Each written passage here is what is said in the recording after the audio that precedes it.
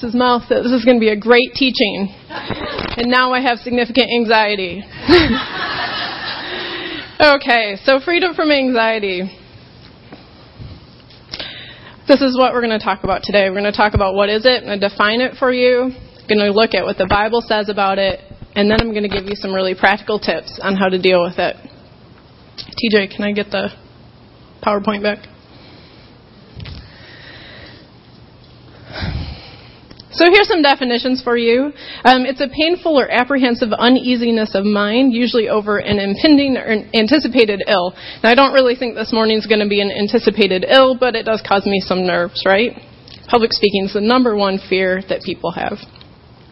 In psychology, it's a feeling of dread, fear, apprehension, often with no clear justification. So this is really the type of anxiety I want to talk about this morning. If you think about why does this happen, where does it come from, it's really part of that flight or fight response.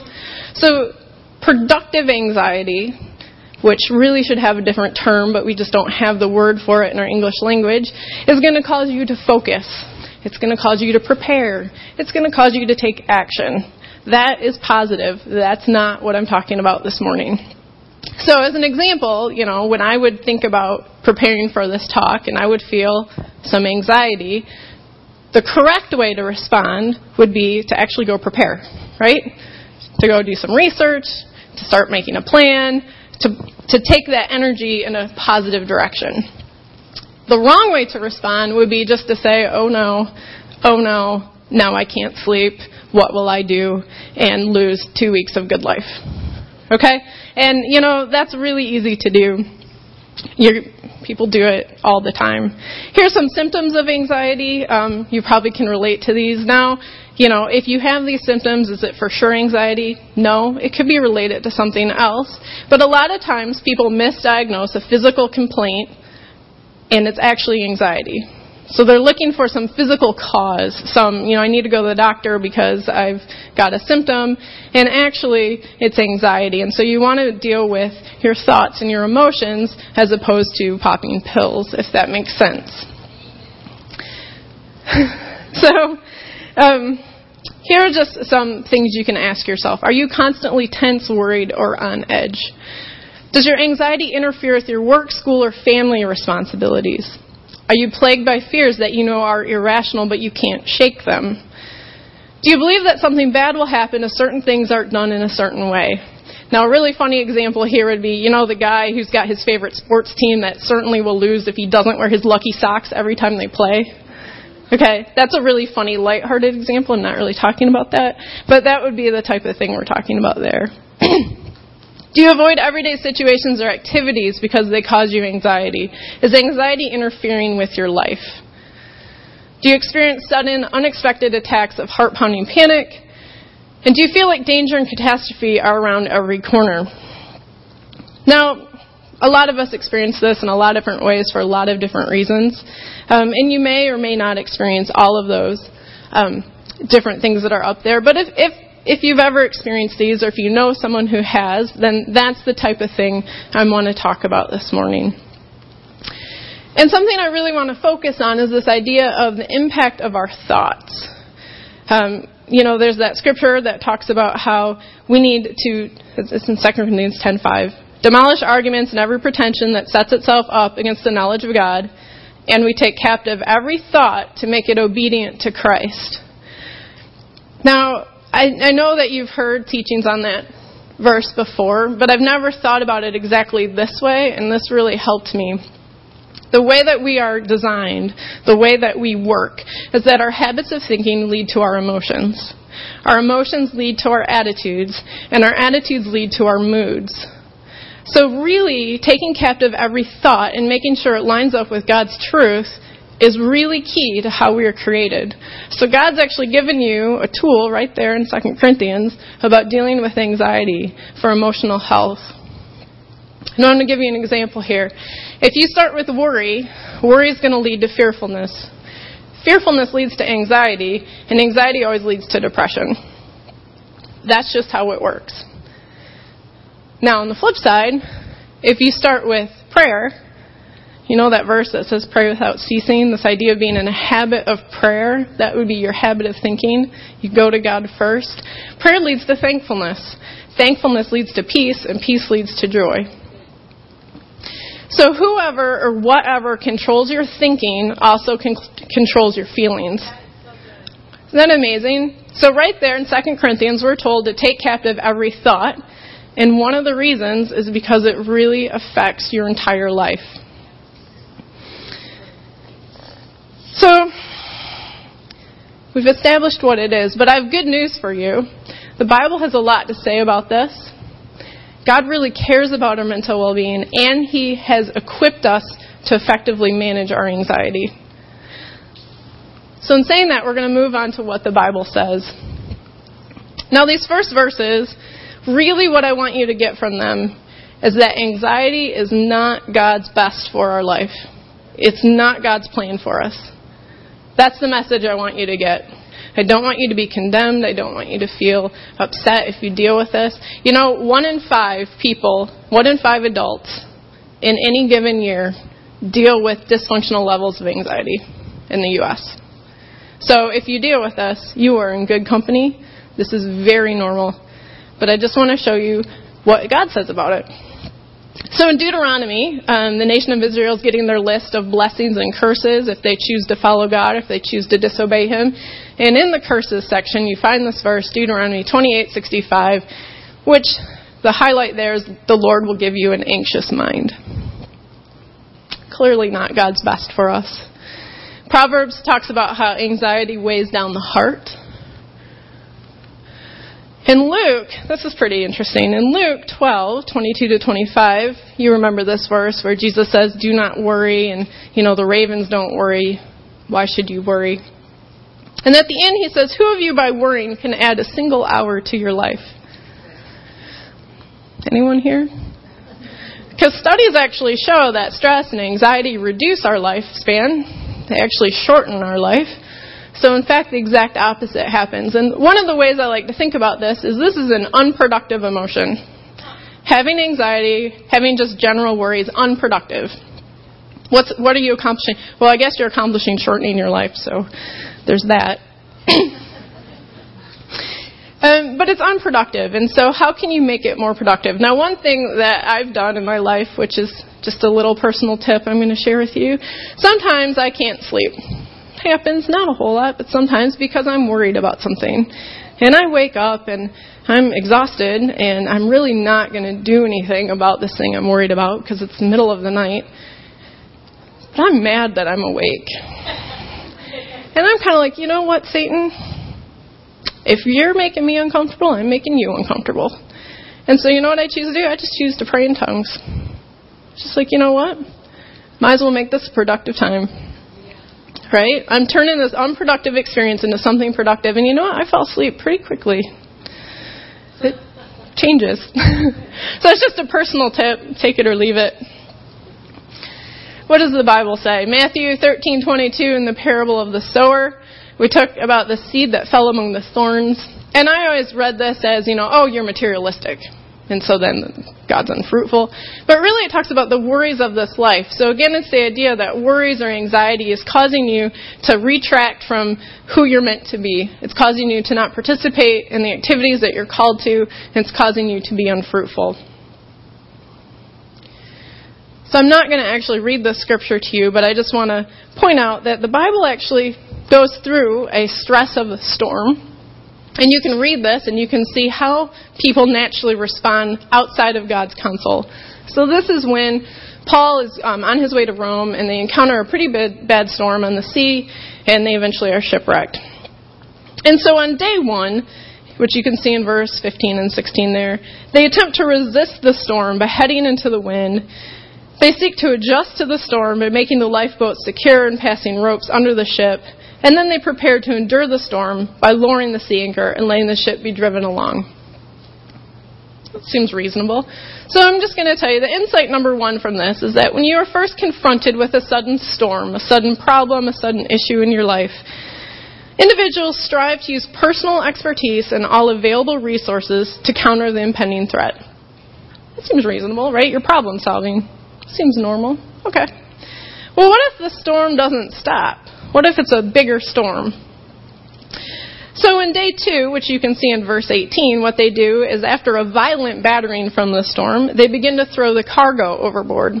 Now this cargo is probably extra stuff that they were just making their journey more fruitful. They would transporting it for someone. They would sell it when they got to port. So an insight number 2 is that as storms continue, it forces the individual to plan for survival, and non-essential aspects of life and vocation are abandoned. That makes sense. You might quit doing that hobby. You might, just kind of back off a little bit from your extra activities. You're kind of feeling stressed out. You're fatigued.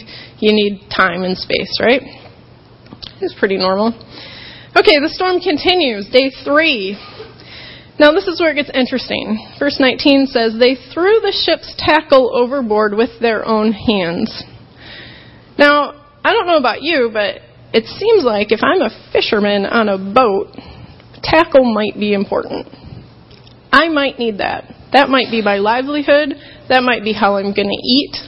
And it specifies in Scripture that they did it with their own hands. It didn't fall overboard. It wasn't because of the storm that they lost it. It says that they did it themselves. Now, what does that tell me? Well, insight number 3 is that as storms continue, plans and actions become irrational, and survival attempts can become self-destructive. Okay? This is just normal human response. This is what we do. Now it says, after the storm continued for days and days, they gave up all hope of being saved. So insight number 4 is that prolonged stress, when dealt with outside of the counsel of God, will usually lead to disabling emotional and physical depression. This is the normal human experience without God. The great news is that we're not without God. Right? So in Jeremiah, it tells us that blessed is one who trusts in the Lord, whose confidence is in Him. They will be like a tree planted by the water that sends out its roots by the stream. It does not fear when heat comes. Its leaves are always green. It has no worries in a year of drought and never fails to bear fruit. Now, a year of drought, to me, sounds like a pretty long storm. That's a pretty long problem. And yet, the Bible tells us that if you're able to trust in the Lord, you can have confidence in Him, that your life can still be fruitful amidst that storm, amidst that problem, and that there's hope. And I think that's really exciting. The Bible also tells us that we can cast all of our anxiety on God because He cares for us. And in Ephesians, it tells us that we need to be renewed in the attitude of our minds. So remember this. Remember this whole thing here? Be renewed in the attitude of your minds. Sounds an awful lot like your habits of thinking. Just food for thought. We're going to bring this full circle. So we're also been called to a renewed mind in Colossians. It says, now you must also rid yourselves of all such things as these: anger, rage, malice, slander, filthy language from your lips. Do not lie to each other, since you have taken off your old self with its practices and have put on the new self, which is being renewed in the knowledge of the image of its Creator.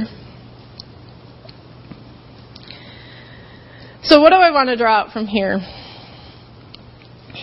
Okay, so as we're called to a renewed mind, here are the important points. First of all, we play a pretty big role in that process. We're not inactive, we're actually quite active in that process. We need to create some distance from our old habits. It's on us to recognize those old habits and find a new way of acting. You replace those old patterns with new ones that conform to the image of Christ, new ones that are consistent with who you're trying to become as a son or daughter. You transform those habits of thinking, which will affect your emotions, your attitudes, your moods, and you use the truth until you really know it. So I'm sure you're aware of this difference. Like, hey, I know something and I know something, right? Like, you know something in your head, and that doesn't always affect your emotions, because your emotions follow what you know in the deepest part of your being. And in this case, the truth is what you need to use until it's in the deepest part of your being. Okay? That's where you want to have it. So we've covered what anxiety is. We've covered what the Bible says briefly. And I really want to spend some time on some practical, what can I do about it? Because some of this stuff, it sounds great. It sounds great on Sunday morning. Like, yeah, I'm going to renew my mind, change my habits of thinking, and then Monday morning, oh boy, those storms come, and it's, when you're in the middle of it, it's pretty hard. It's pretty hard to be rational, to be logical, to take yourself out of the situation, to figure out how to do this differently. So I'm going to try to give you some really practical tips. So first of all, let's look at problem solving. So when you have a problem, hopefully you do problem solving. And in a perfect situation, you've got a solution. And then you're thankful for God's promises, you rejoice, and you have peace. Wonderful. Okay. And that's how it works, and we can go home now. Okay, but what if there's no solution? Right? There's a lot of problems that you try to problem solve, and there's no solution. They are outside of your control. Okay, you have two choices. Two choices from no solution. You can still be thankful for God's promise. That is an option. Remember that habit of prayer and then thankfulness and then peace and joy? Well, guess what? If you're thankful for God's promise, you're going to rejoice and have peace. That's one option. The second option is you can have no solution and you can choose to worry. That's kind of the easy option, right? That doesn't take a lot of effort. It's kind of the natural, distorted way of the fall. Thank you for the fall. It's kind of ruined everyone's life. Yeah. If we could just get a time machine and go back to the very beginning, this would all be a lot easier. But that's what's happened. That's what anxiety is, right? Like, anxiety is really that flight or fight response, a positive way to deal with your problems, to give you focus, to give you attention, to give you motivation. You lift the car off the person because you have this adrenal response. That's positive. And then there's the fall, which distorts everything. And it turns into this. There's no solution, so I'm just going to worry, and then I'm going to, guess what, have no peace, and I still have a problem. So here's the key here. You deal with your problems, you don't dwell on them. Deal with them, don't dwell on them. So, okay, that's one tip. Second tip, 1 minute rule. Okay, this is phenomenal. I'm so excited because this is how God has created us. Let's take a minute to kind of break this down. On the left, you have sources of thoughts, and your thoughts could come from people, past, environment, imagination, Satan. Your sources of thoughts come from all sorts of places, right? You're driving down the freeway, you see a billboard, you have a thought. Okay, so that's left side. The right side is the mind. Your mind is broken up into different areas of your memory. So you have the immediate, what's happening right now, your short-term memory, and your long-term memory. You're probably pretty aware of that. Well, that's also associated with the areas of impact in your life. So your immediate present impacts your thoughts. Seems pretty logical. Your short-term memory affects your emotions, and your long-term memory affects your character. Your immediate memory affects your thoughts. Your short-term memory affects your emotions. And your long-term memory affects your character. So you have a thought that comes in from various sources, and I'd like to say that your thoughts, your first initial thought, is just that. It's a thought. It's not a sin. It's just a thought. What you choose to do with the thought is your area of responsibility. So if it's a negative thought, and it could be all sorts of things, and you choose to run with it, and that way you can choose to not honor God. Or you can choose to replace it. You can reject that thought and replace it with some truth. Now here is the most amazing thing about how God has created us. Any thought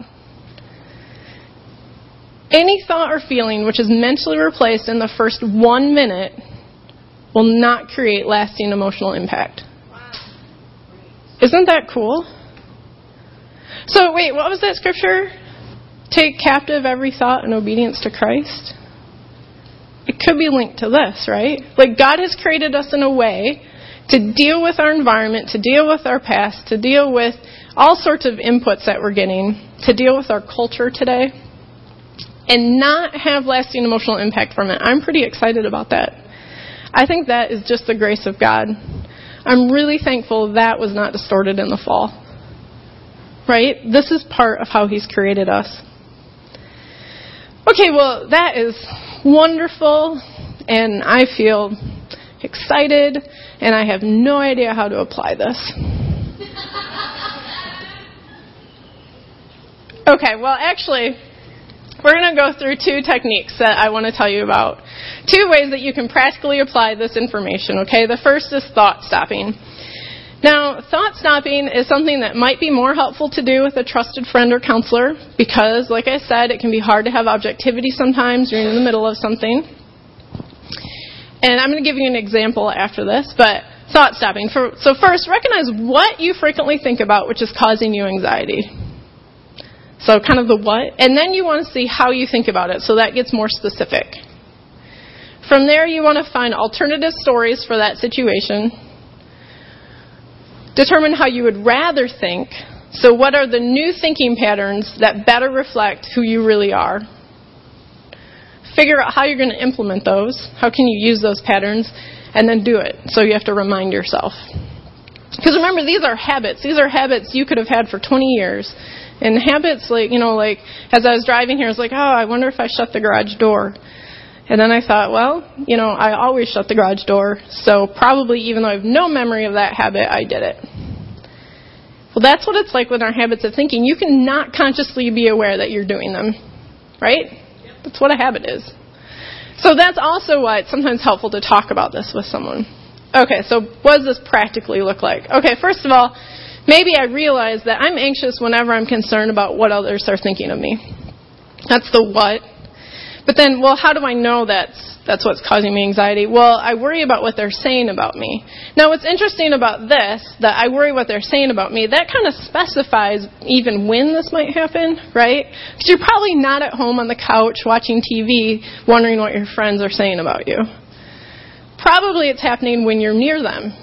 Maybe you're in the same room, or you're around them, or you just left the situation, right? So what are some alternatives in that type of situation? Well, instead, I could focus on trying to be more encouraging to them. I could be more concerned about their problems than mine. So those are self-generated alternatives that I could implement instead of thinking, what about me? What are they saying about me? I'm so worried about what they're saying about me. Now, what does that really say? Well, what I'm trying to become is more concerned about the needs of others. Right? That sounds pretty biblical. Right?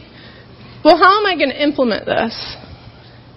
Well, I can attempt to acknowledge that I'm being tempted to worry about myself, but I can choose to replace that with thoughts of concern for others.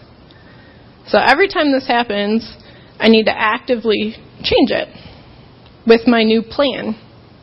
Right? So you've done this kind of outside of the situation, so you're not embroiled in emotion at the time, and you implement it.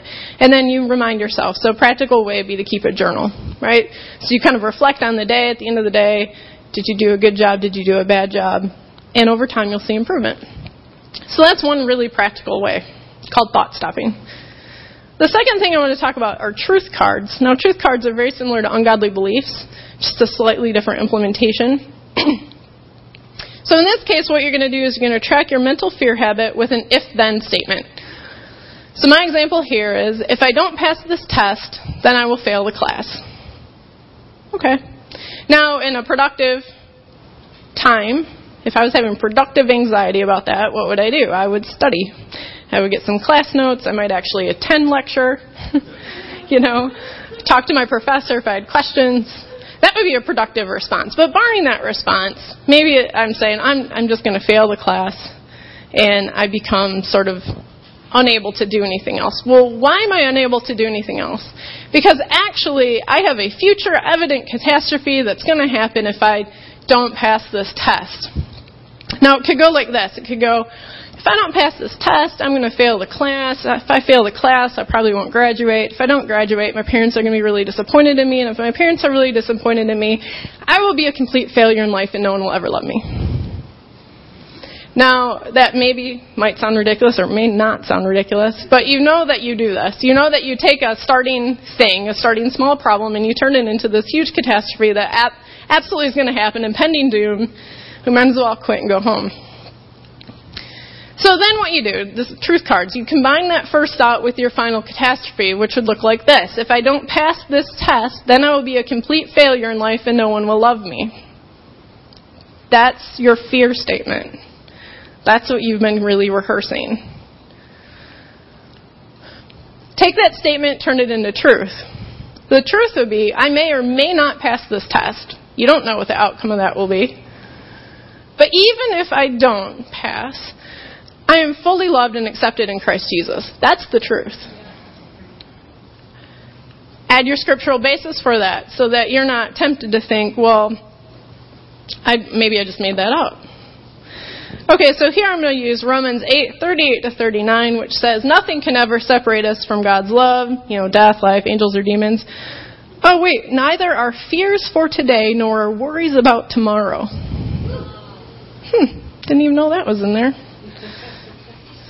So Romans 8 basically says, if I don't pass this test, I'm still going to be loved by God, right? Okay, so now you've got your truth statement, you've got your scripture, you want to develop your plan for how to apply this.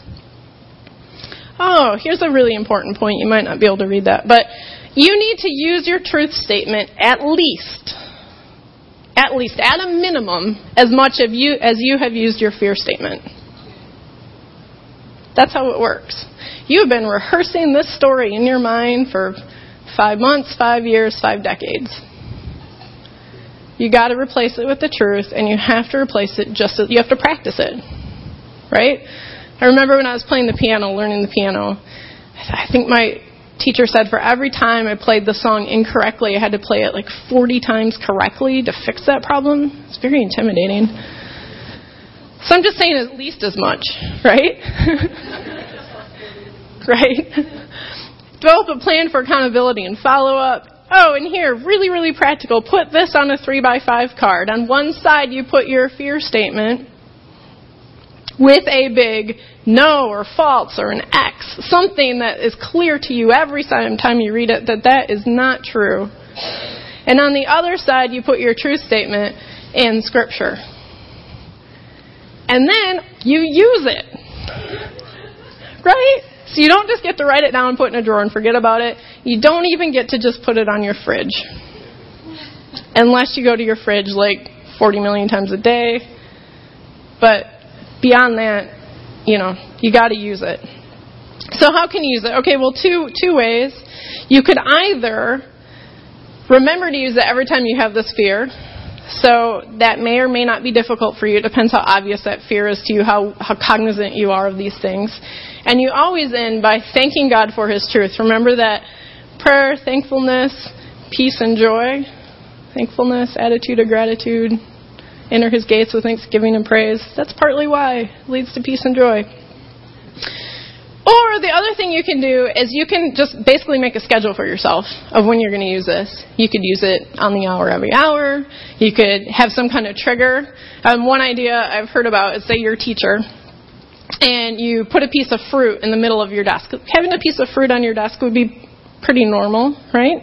You could really do this in any profession, that you could have a piece of fruit on your desk. But you put it in the middle of your desk, somewhere really annoying, and every time you're annoyed by that piece of fruit and you want to move it, you are remembered, read my truth card. That would probably get you using it a lot, right? So it's just really practical ideas, right? I'm just trying to be really, really practical here. So that's truth cards. You go through your if-then, you find your final catastrophe, you develop that into truth, you add your scripture, and then you use it. So I just want to leave you with this thought. You need to have reasonable expectations for change. Now, God could do a miracle. He could release you from this instantaneously, and it could be a done deal, and that would be awesome. That would be absolutely awesome. He might not do that. He might actually want you just to build your character and go through this step by step. And that's awesome too, because we get to have a great testimony and we get to learn new things about God and His truth and how we can change. So here's some reasonable expectations for you. In the first week, you're probably not going to see any change. And at that point, most people get discouraged and give up and say, well, that was a load of hooey and I don't want to do it. But I'm just telling you, probably, especially if you've been doing this for 20 years, you might not see any change. You probably won't. In the second week, you probably will have less likely frequent fear, but you still might not be able to measure that. It might be something where you go, maybe. It's kind of like those antibiotics, you got to finish the course. Finish the course. In weeks 3 and 4, you will start to notice that you have less frequent fear.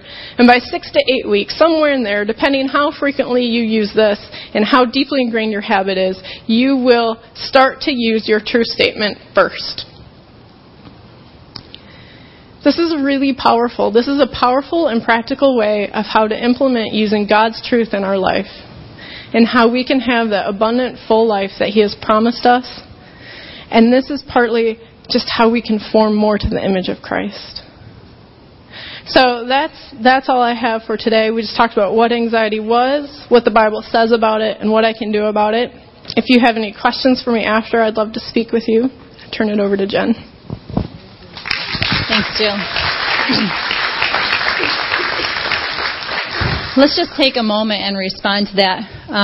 It's interesting to me that sometimes how things work with God is if He has something for you to do, you might kind of experience something in advance, like before that happens. And just a few weeks ago, I was going through a really difficult time. In fact, I had come to church that Sunday morning, and Laura Shackley, she just looks at me and she was like, honey. And I was like, blah. And I didn't even know exactly where all was coming from. I just kept saying this and that. I just don't understand. And she just looked at me and she was like, honey, there's a scripture that my dad shared with me a long time ago. It was his go-to scripture. It covers everything. And I'm like, please tell me what it is. And she says, trust in the Lord with all your heart. And at this point I'm thinking, sounds like a Hallmark card. Lean not on your own understanding. And I'm thinking, trust in the Lord with all your heart. What's the rest? Okay, there's something. And she said, that's it. Trust in the Lord with all your heart and lean not on your own understanding. And then she said, so many times I get to this place where I'm like, God, if I could just understand. If only I could understand. If I could understand why this is happening. If I could understand why that is happening. And what Jill is talking about relates to this. You start to enter into that pattern. You start to feel worried. You start to get, maybe I can just figure this out on my own. And if I could just understand. But that's not what it's about. That's not what God wants us to do. God is saying, trust in me with all of your heart, with everything. And you don't try to understand. Don't try to figure it out. He's given us truths that we can use. Jill just taught us some of those. So when you get to that point, you can stop yourself and say, wait a minute, no, I have truths that I can use. I don't have to understand this. I don't have to figure it out because my all-knowing Father, my God in heaven, He knows all things. He sees the end of this and the end is going to be good. I will prevail because God is on my side. We sang during worship this morning, the God of angel armies is always by my side. Is that not true? He never, ever, ever, ever leaves us. Even in our darkest moments. Even when we show up on Sunday morning and cry our eyes out, we're just like, I don't understand. He's still there. Even when He seems silent, He's still there. He never leaves our side. So I want to pray this morning specifically that we'll have an ability to take captive those thoughts. To be able to stand in the face of the enemy and say, God is always on my side. I don't care what you say to me, Satan. That's a lie. You're lying to me and telling me that God has left me when He has not. He is always by my side. And lastly, I want to pray specifically for bravery and courage because this is hard work. It is intimidating. It is scary. We sang also this morning, you're going out into the great unknown on these waters. You don't know what's going to happen. It's kind of scary. But you're asking God, put me there so I can place my trust in you. So let's pray. Jesus. Jesus, Jesus, Jesus. Your name is so great. Your name is so holy. There's power in your name, God, and we bless you for that. We thank you. We thank you that we are your children, and as your children, you have given us tools. You've given us each tools that we can use. God, show us how to use those tools and teach us how to use those tools. Show us exactly where those tools are inside of ourselves so we can pull them out when Satan tries to come against us. When he tries to confuse things in our minds and he attacks us from every side and makes us feel like all hope is lost. And then we start to worry and feel anxious. Lord, we ask that you would be the God of angel armies that would come up beside us. You would rise us up on your shoulders and we would trample the enemy and put him under our feet and take captive those thoughts that do not belong. We rebuke the enemy in the name of Jesus. We take a stand today against the enemy in the name of Jesus. There is power. There is freedom. And God, I ask that you would just pour out a bravery on each one here today. Pour out a bravery, a courage to rise up within us when things feel hopeless, when things seem lost, when the enemy's coming and it feels like our ship is sinking and we're lost at sea. God, rise up a courage in us to swim to shore, to grab hold of you as our lifesaver, to take your hand, God, have you lead us out onto those waters, to tread the unknown waters with bravery and courage. We thank you. Thank you, Jesus. We receive these things from you in Jesus' name. Amen. All right, we're going to close out the service. If you feel like, I need this. I need to do something. I know God is speaking to me and I want to take the next step, but I still feel a little bit unconfident or unsure of what to do. Jill offered to speak with people later, so she would be a great resource. Otherwise, we have a prayer team.